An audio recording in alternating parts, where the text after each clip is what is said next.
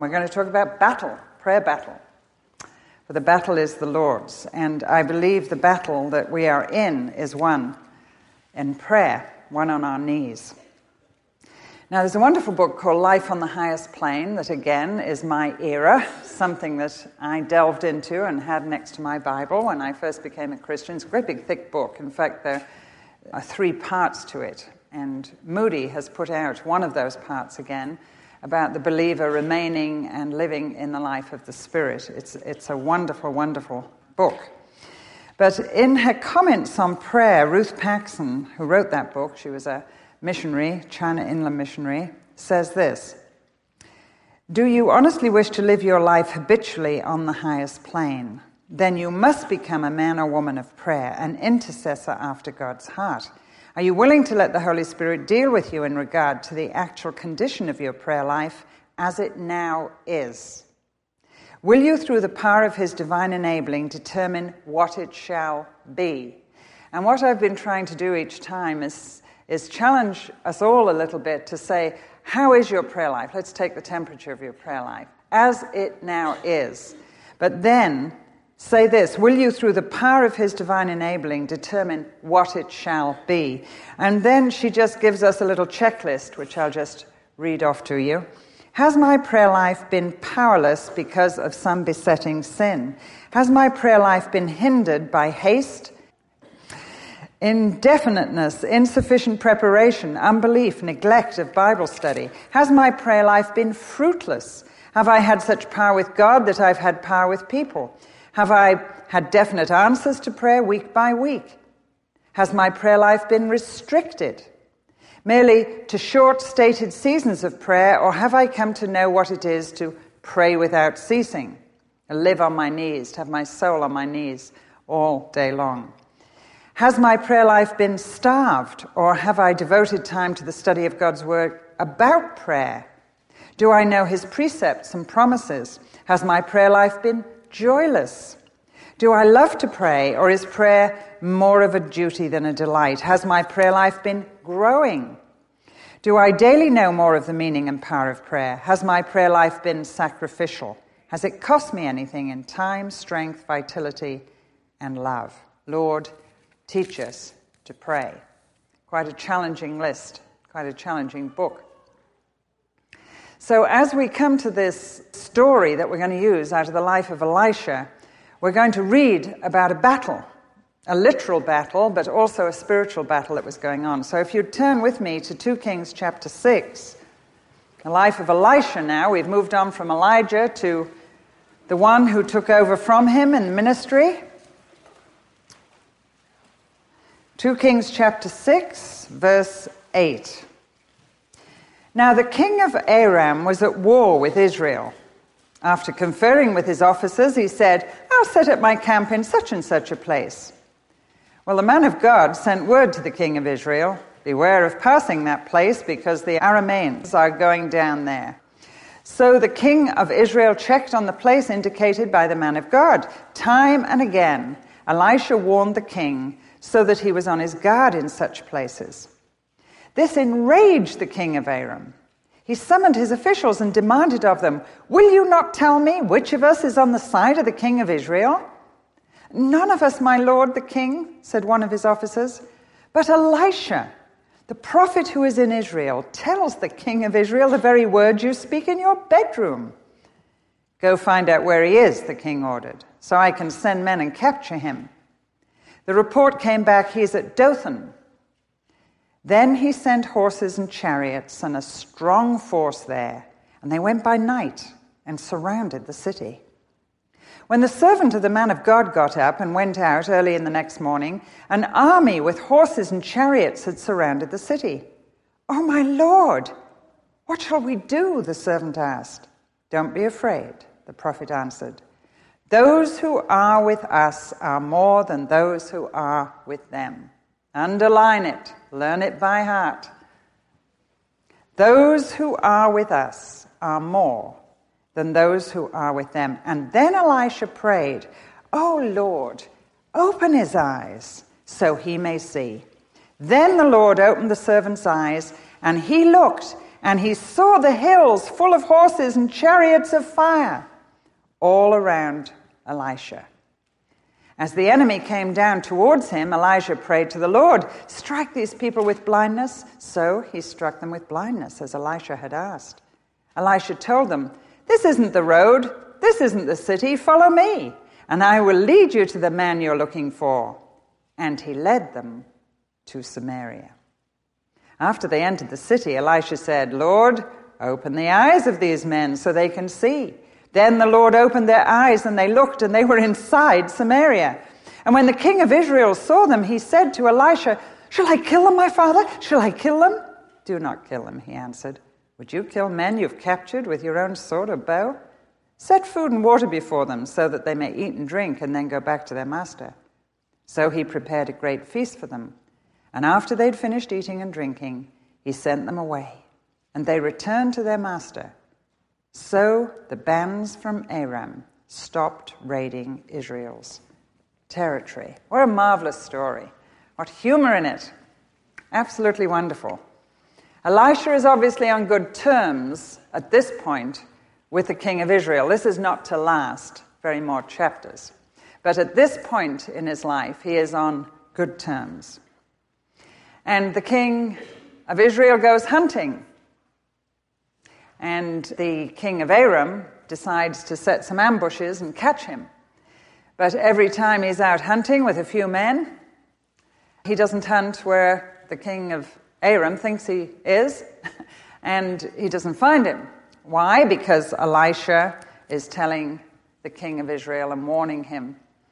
And so the king of Aram gets very upset and demands who the traitor is, as we have read, and decides when he learns it's Elisha, this prophet, that's doing this hokey-pokey and magic and telling the king things that he has no idea how he finds out, he decides to go and capture him, either for one or two reasons. One, to kill him, or to get him on his side. I mean, he could do with a prophet like this that tells him all the moves of the enemy. We don't quite know why he sent the whole army to capture him, but he did send a huge force, enough to surround the city of Dothan. Dothan was in a valley, and there were plains all around, and it lent itself to siege. And so they go by night. And in the morning, very early, the servant gets up and opens the door and walks outside and sees that they are surrounded by horses and chariots. And he shouts out, he freaks out. Actually, first of all, he freaks out before he shouts out. He just freaks out. And he says, "Oh, Lord, what are we going to do?" Now, I really appreciate that. I've often felt surrounded by all sorts of things that were pressing in on me and shouted out, "Lord, what will we do?" Well, Elisha isn't fazed because he is seeing what the servant doesn't see, and he asks God in prayer, open his eyes. May he see that there are superior forces on our side. And then he asked for another miracle, that the men would be blinded. People do not believe this was physical blindness, or how could he have led the army to Samaria? They believe that God confused them and that they did not recognize Elijah. And so they thought he was some sort of scout who offered to lead them to Elisha. He said, "Come with me, I'll take you to the man." And so, blinded to the reality of the situation, he leads them to Samaria, which is where the king of Israel is. And immediately the king of Israel is very, very thrilled and wants to slaughter them all. And he says, "Now, wait a minute. Let's humiliate them instead." So they feed them and they send them back to their master. Now, it's very, very interesting that they see these chariots. When Elisha asks that the servant's eyes are opened, they see chariots of fire and horses round about who? Round about the other soldiers. So you've got Elisha and the poor little servant here in the middle, and then you've got, ringed around the city, real horses and chariots, and then you've got around them real horses and chariots, real ones. Spiritual, yes, but really real. As real as the real horses and chariots. And yet they are spiritual. Often in the Bible we read about Chariots of fire. And it might be interesting for you just to take your concordance sometime and just look up how God describes himself as riding on chariots of clouds and fire in the book of Job or in the book of Habakkuk, riding on the chariots of the winds. The chariots of God are 10,000s of thousands of thousands. And it's speaking of the angel hosts, the angelic hosts. Chariots of fire belong to the angelic host. Now, the Bible teaches we're living in a war zone. All of us are living in a war zone. There's a battle going on, the battle between good and evil, Satan and God. And we're right in the middle of it. In fact, more than just being spectators, we're participating in it. We're on one side or the other. Now, in my childhood, hundreds of years ago, I lived in a war zone. I'm a child of the Blitz. And my country chose a side. And other countries chose another side. Some were forced to choose a side. We have to choose a side in the battle that is going on, the spiritual battle, the unseen battle. And when we come to Christ, when we invite Christ by his Spirit into our lives, then we are on the right side. We're on the victory side. Now, I know that now where Second World War was concerned. I look back and say, I was on the victory side. But I didn't know that when I was right in the middle of it. I needed perspective. I needed to come beyond it. I needed to be able to look back on it. To be able to say, yeah, we were getting blitzed to bits night after night, and the bombs were falling all over us, but I was on the victory side because I know what happened. I've read the book. Final chapter of history, World War II. Who won? We won. And a Christian has to get that heavenly perspective to realize, even though you're in the middle of it now, it's won. And one day, from a heavenly perspective, in heaven, you'll look back and say, yes, we were on the victory side. But you can know that in faith now, with the eyes of faith. You can have God open your eyes to the fact that you are on the victory side. Now, some say the Second World War was the war to end all wars. But the Bible says, no, the war to end all wars started in heaven, Genesis, and with the fall of man. There is a real war going on where all children of the Blitz, we face a real enemy, worse than Hitler, who has a real agenda, real powerful forces on his side, agents of destruction under his command. I don't know how people can open a newspaper and not believe there are evil forces that go beyond what human minds could think up. Humans doing things to humans that just beggar the imagination. When Rwanda hit, I remember picking up Time magazine as the Holocaust there began. And the cover, I believe, if I remember correctly, said, there are no demons in hell, they're all in Rwanda. There are no demons in hell, they are all in Rwanda. And when you look at what happened there, and is still happening in small measure, how can you conceive of human beings being able to perpetrate such horror all on their own? Even what we could do at our very worst, depraved, cannot account for things that happen in this world.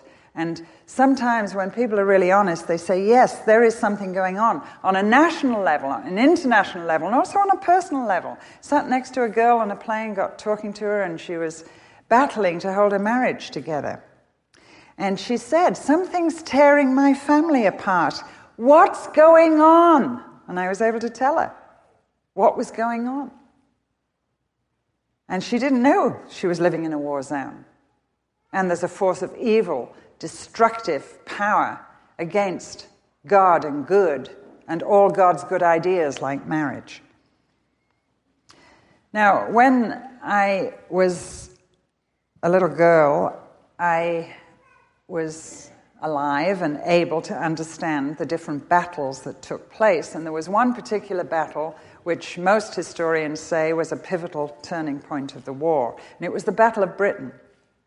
And those of you that perhaps have seen war movies in the archives remember that actually our planes were flown by British and basically Polish pilots, Polish underground people that had escaped and had come, and they were crazier than the Brits in the air. But it's a marvelous story of how those Polish young men, 17, 18, 19 years of age, and the British young men, their counterparts, saved Britain. The war, Churchill said, was won in the air. The war was won in the air. With a handful of planes compared to the Luftwaffe, but with some men with such spirit in their hearts for the battle and such fight, willing to give their lives and all, that the Battle of Britain was the pivotal turning point of the war. Now, the bigger war is won in the air as we pray. The bigger war is won in the air as we pray. And you know the very famous passage in Ephesians 6 where Paul is talking about we fight not against flesh and blood, but against principalities and powers and the rulers of darkness and high places. And then he goes on to say, so you've got to have armor and you've got to have equipment. And he uses this as a parable that we've got the Bible and we've got prayer and we've got the breastplate of righteousness and we've got the shield of faith and the helmet of salvation. It's a wonderful, wonderful passage in the Bible. And so this prayer is where the battle takes place. I think it was Oswald Chambers, said, the secret prayer chamber is a bloody battleground. Here violent and decisive battles are fought out. Here the fate of souls for time and eternity is determined in quietude and solitude, without another soul as spectator or listener. Secret prayer chamber is a bloody battleground. Interesting thought, but I believe it. And when I read that list of things about my prayer life, there was one of them that Ruth Paxson drew to my attention, my heart attention. It was that to be able to grow up in my prayer life enough to be able to pray beyond my own family and my own needs. How much time do I spend on my own family and my own needs, battling for the souls of men?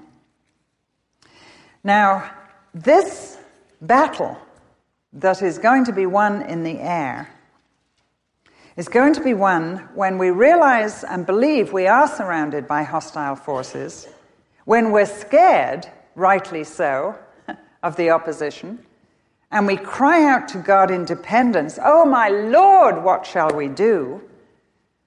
We cannot fight this battle. We are helpless. The devil is far stronger than we are. But as the little girl said, when the devil knocks on my door, I send Jesus to answer it.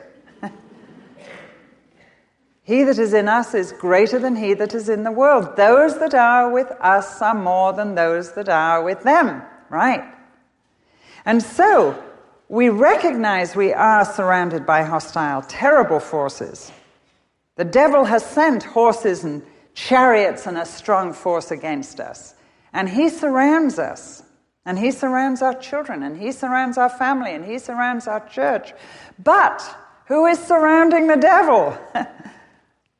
Chariots of fire. Thousands of 10,000s of God's forces. And who is the captain? Jesus. He is called in the Old Testament Captain of the Lord of Hosts. He is on the white horse. He is the one who is commanding his forces on our behalf. And so after we have been surrounded, after perhaps we've been scared, we can know that we are secure. And we learn in prayer and through the Word and as we grow in our Christian life to trust God. We are on the winning side and we have all that we need in weapons of our warfare to wage war, knowing that in the future we're going to celebrate this great victory that has already been won through the cross and the resurrection and ascension of Christ. As I was doing a Bible note for some work I'm doing on a Bible, I came across 1 Chronicles 5:20. And it says, they cried out to God during the battle, and he answered their prayer because they trusted him. They cried out to God during the battle, and he answered their prayer because they trusted him. It's a little story. I don't have time to get into it now, but the men that were fighting, the Israel that was fighting their enemies at that point, were all skilled in combat, it says. They waged war in their endeavor to possess the territory God had given them. They were also armed with shields, swords, and bows. But their greatest weapon was prayer. Through prayer, their help came. They were helped in fighting them, it says in verse 20. They were helped in fighting them. You're going to be helped in fighting them. That's the word for the Holy Spirit, the helper of Israel. You're going to be helped in fighting these forces. As soon as we cry out to God during the battle, whatever that battle of life may be, the battle becomes God's and not ours. That's the passage that says the battle is the Lord's. The battle is the Lord's. Our part is to fight, to learn the skills of standing up against God's enemies, of wielding the sword of the Spirit, which is the word of God. And as we trust and thrust, we gain ground. As we trust and thrust, we gain ground. All of us need to gain ground in the battle of good and evil. Some are fighting for our homes and families. Some fight despair, fear, worry, or depression. Some fight to gain ground in confidence. If we will only cry out to God during the battle, we will occupy the land. The end of this little piece of history is sad. They lived in the land until they were taken away into exile. They stopped praying, stopped trusting, stopped fighting, and God stopped stopping their enemies. So if we keep on crying out, God will keep on giving us victory. And so they cried out during the battle. Next time you're in, and sense you're in a very personal battle in prayer for someone else or for yourself, remember, cry out to him during the battle. Cry out to him during the battle. And as you transfer your trust to your own self-effort of coping with this, and give that control to God, then all the forces of heaven are put at your disposal. And those that are with us are more than those that are with them. Now, what do we have to do to get our eyes opened? Open her eyes. That's what Jesus is praying. You know, Jesus is praying for us. I told you that. What is he praying for us? Have you ever wondered? I get a little worried, actually, when I try and figure out what he's praying for us. You can figure it out if you go into John 17, because he was praying for us then. He's praying things like, don't take them out of the world, just keep them there, just keep them from the evil one. Just keep them internally safe. He never promises to keep us externally safe. But he does promise always and ever, eternally, to keep us internally safe. The peace of God is going to garrison our heart and mind, whatever happens to our bodies. The peace of God will garrison, the word is, put little spiritual soldiers around our heart and mind, in the middle of things that happen to us. And we need our eyes open to that.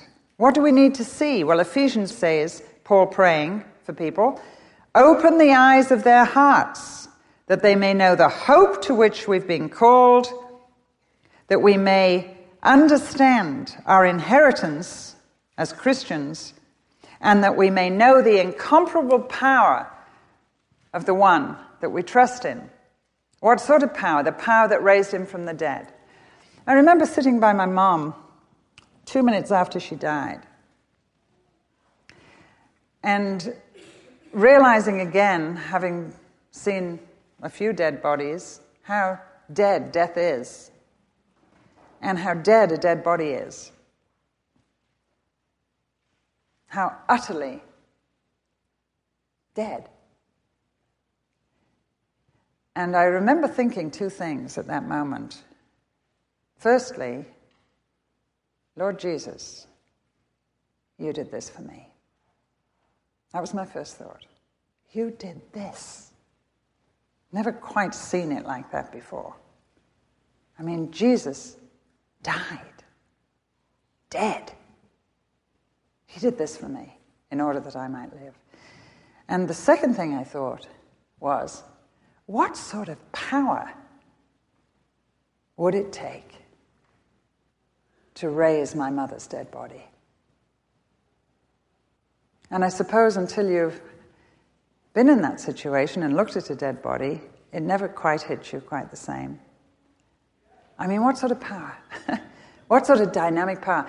And Paul says, the power I'm talking about that's available to you to fight the battles of life is the power that raised Christ from the dead. That sort of power. That's part of your inheritance as a Christian. Given to you by the Spirit when you receive Jesus Christ as your Savior. You have the power of God. Incredible. Now, when our eyes are open to that, we're ready to do battle with the enemy. Now, the counterpart of this is that people are blinded to this. There is so much ignorance. Jesus said, the blind lead the blind, and they're both falling into ditches. The God of this world has blinded the minds of those that believe not. Look at all these soldiers. They had their eyes blinded to the truth. This was Elisha. They were blinded. In that sense, God worked the miracle.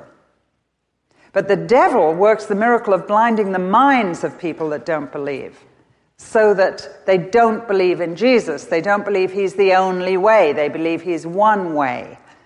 There is so much confusion. There was a census taken not too long ago, and the ignorance just in our own city is incredible. The best-known Bible verse is this: God helps those who help themselves. That's not in the Bible. But when they were asked, what is the best-known Bible verse, that was the answer. And that was the most frequent answer. God helps those who help themselves. Who preached the Sermon on the Mount? Now, you would expect they would have said, Jesus. They said, Billy Graham. Billy Graham. Jonah. Have you ever heard of Jonah? They were asked. Yeah, I think I have, but it's not in the Bible, they said. They'd heard of Jonah sort of somewhere. I think they'd heard of Jonah, but not in the Bible. 15% said they had been reading the Bible, and when asked which book they were enjoying, they said the book of Thomas. Where was Jesus born? The majority said, we don't know. That's America.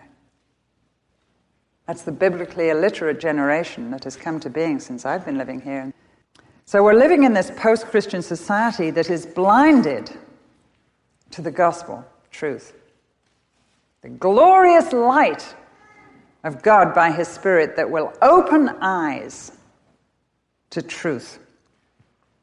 And as our Bible has to be involved as we pray, and our Bible has to be involved as part of that equipment, not only protect us from error, but also our Bible has to be the sword of the Spirit so we can use it offensively as well as defensively. Let me give you just 4 little words that might help you as you take your Bible into your prayer time and begin to use it as a weapon as we battle for the souls of men. Sir Arthur Blackwell, who is a Christian writer, summed up the Christian's relationship to the Bible in 4 great words. Number 1, admit. Admit. Open your whole being to let it be flooded with light. Let the truth in. Study the Bible sympathetically and lovingly. Let it be God's voice to you direct. Admit it.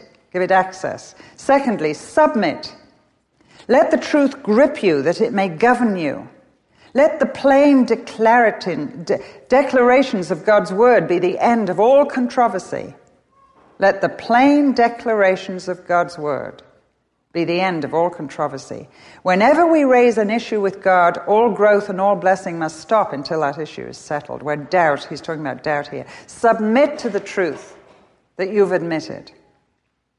Believe it. Commit, number 3. Grip the truth by hiding it in your heart. Let today's message be articulated to yesterday's, so that a chain is forged that is a veritable anchor to your soul in times of temptation, trouble, and trial. Commit. Grip the truth by hiding it in your heart. Commit it to memory. Remember, Mary treasured these things in her heart. Lay them up. Transmit. Don't be a pool, be a stream. I love that. Don't be a pool, be a stream. Don't hoard your riches. Share the bounties of the Lord's table with another. Make every truth tenfold your own by passing it on. Missionary A possessed some strawberry plants, which he shared with missionary B, who came to live beside him. That year, missionary A's plants were all destroyed by insects, and missionary B gave back to missionary A half his plants. So all the plants which missionary A possessed were what he gave away. I love it.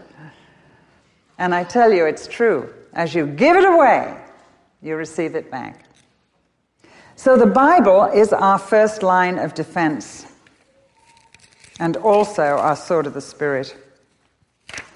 And as we use those things, then we transfer all that biblical knowledge and principle to what's happening to us in our lives. I remember a very graphic illustration of this surroundedness feeling as we worked with Sitting on the Fence, which is a little play that my street kids that had come to Christ put together for evangelism. And we just made a little fence, literally, sat a kid on it, and I bunched the good guys over here and the bad guys over here, and they all had guitars. And the preacher comes along, and he says, oh, I've come upon this, I was walking, came upon this maiden perched on the fence, etc., etc. Why are you sitting on the fence?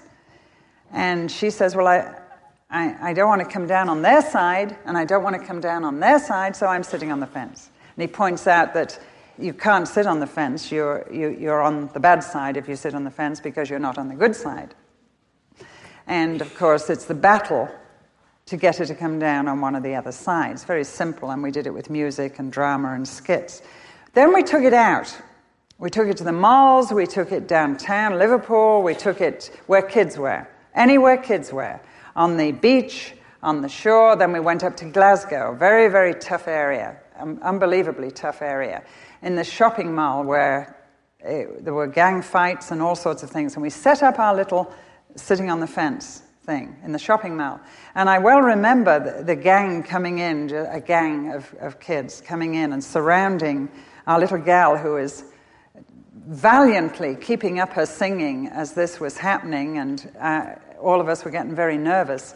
And then one of them just walked right up and pushed the fence, and she went right over backwards, hit her head on the fence was like this, and she was up here. And a fight broke out and all of that. And I always remember my well-trained little gal who'd nearly been knocked out, unconscious, got up. She was so mad. She was so ticked. And she picked up her Bible and swiped this guy right over the head. No, Grace, we don't do that. It's not the way. We turn the other cheek. You know. So anyway, from that great start that morning, we went outside to another venue. It was a parking lot where all the motorbike gangs were. And we set up our little fence again, and in the afternoon we started our next outreach. Grace was on the fence again. This time we had another experience. They all got on their motorbikes and they started circling us, round and round and round and round. And these were tough, tough cookies. Well, of course, it was no good singing. You couldn't hear because they were revving up their things. So we just stayed. And then they began circling closer and closer and closer. And we just were sort of pushed and huddled until the team was standing very close. And I remember one of the kids, I can't remember who it was, a boy, got out his Bible and turned to this passage of Scripture. And over the din, he shouted to us, "Those that are with us are more than those that are with them. Yea, God." He didn't say yea, God, because he wasn't American, but the equivalent. And so together we just began to sing the next song, all huddled together, And the motorbike stopped, the gang leaders stopped it, and they started to listen. We had one of our best outreach meetings. But I always remember he calmed the sea, he calmed the storm, and he gave us a chance to speak to those kids. Those that are with us are more than those that are with them. And I saw him use his Bible to fortify himself in that very, very sticky predicament, dangerous predicament. So Satan attacks our prayer life. How? Well, first of all, he attacks our body.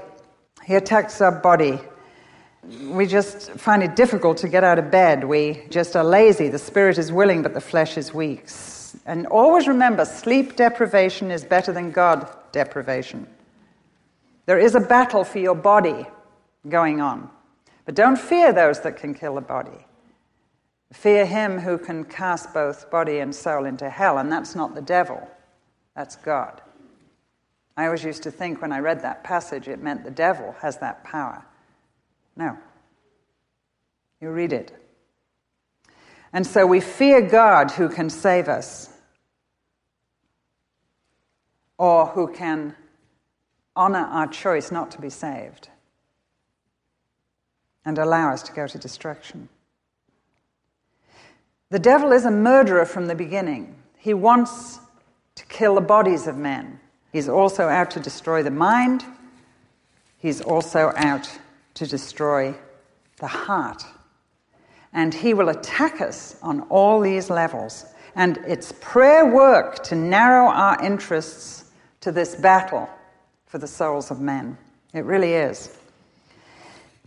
You know, we're living in an age that aims to rob religion of its inflammatory torch, someone has said.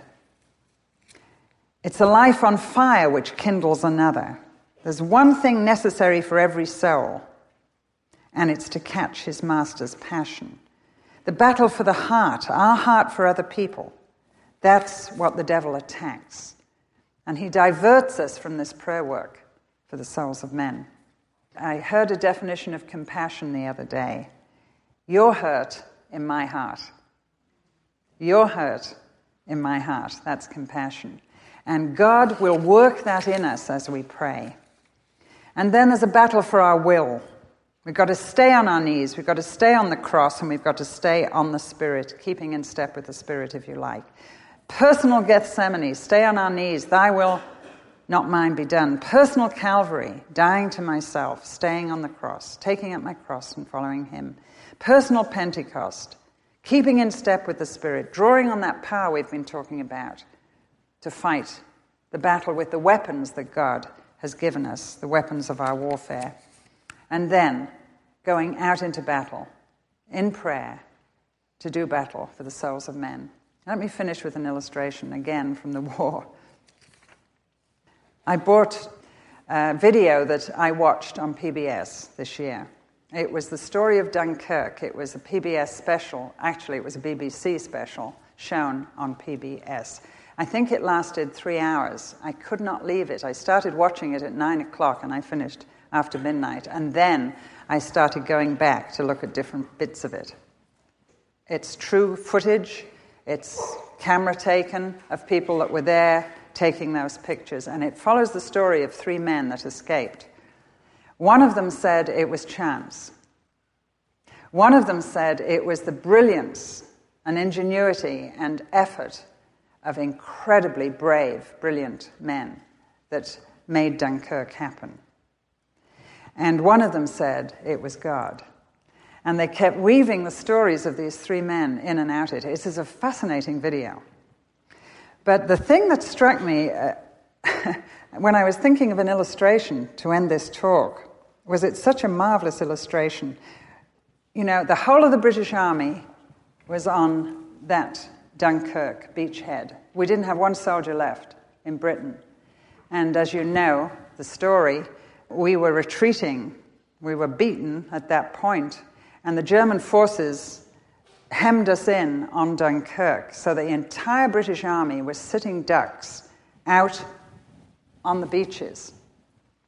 And Hitler said, "We've got them. All we have to do is just keep sending the planes over with bombs and strafe them, and just wipe them out. They can't go anywhere. They've got their backs to the water. Meanwhile, Churchill called a day of prayer in England, and England went to its knees. The only time, I think, ever, that every man, woman, and child was kneeling on the concrete outside church buildings because you couldn't get in them. And I remember that day. I remember my mother taking me to see that down the road. And kneeling myself with my mother on the pavement. And you can only attribute this to God and the answer to that prayer, that Hitler had a twist of mind and decided to wait and regroup and retool his army that was about to annihilate us. And it gave us breathing space. But he did send legions of planes and bombs just to keep us start chipping away at it while everybody else had some R&R, believe it or not, R&R, before they did us in, which gave us space. And a man had a divine idea, and he called up every single man and woman along the coast to bring any boat that they possessed or had access to a certain venue on the coast, to bring their boats. It didn't matter if it was a rowboat, it didn't matter if it was a little cabin cruiser or a sailboat or a bigger boat or a tug or a passenger boat, anybody with a boat or access to bring them. And so there was this great call went out for boats. And of course they came, every type and shape imaginable. And a great big tug got them all in a line, and one of those pictures I went back to look at, in fact I was looking for it last night and couldn't find it, very late. It's in my mind, is this tugboat with these hundreds of boats as he takes them out into deep water, ready to send them over to Dunkirk, with their owners driving them, their little sail hats on, And they went and they rescued, as you know, 250,000 men under the bombs and under the strafing.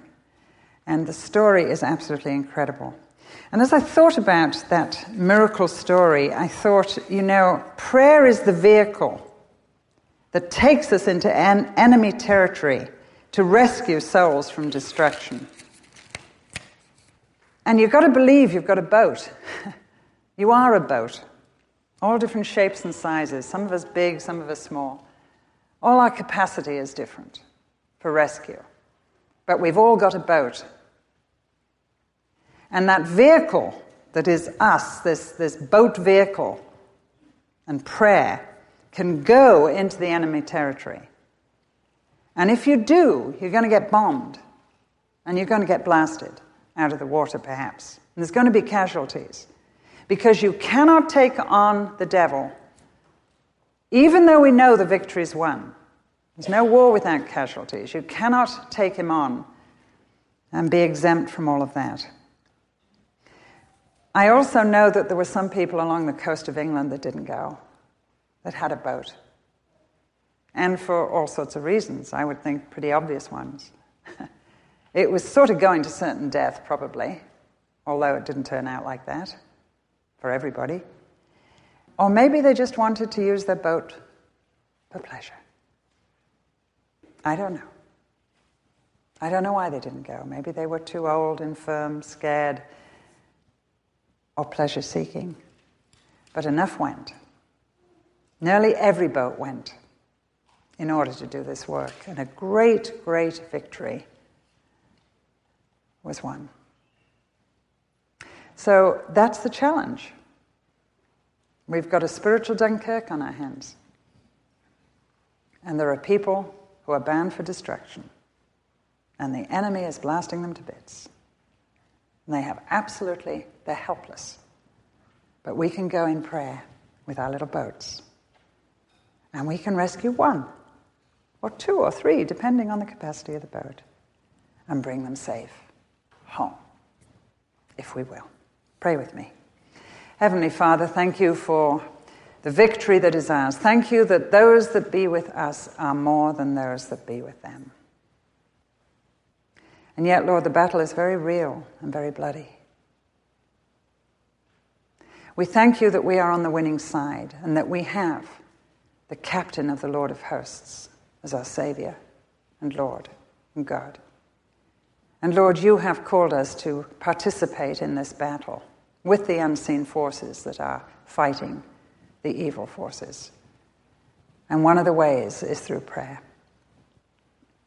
And so we pray, dear Lord, that you would touch our hearts, that their hurts would be in our heart so much that we get on our knees and we do battle for the souls of men. And we ask, dear Lord, that people's lives would be different because we have grappled with this particular aspect of prayer. Pray that there would be people in heaven because we've grappled with this particular aspect of prayer. We ask it for your sake, your kingdom's sake, your name's sake, your glory's sake.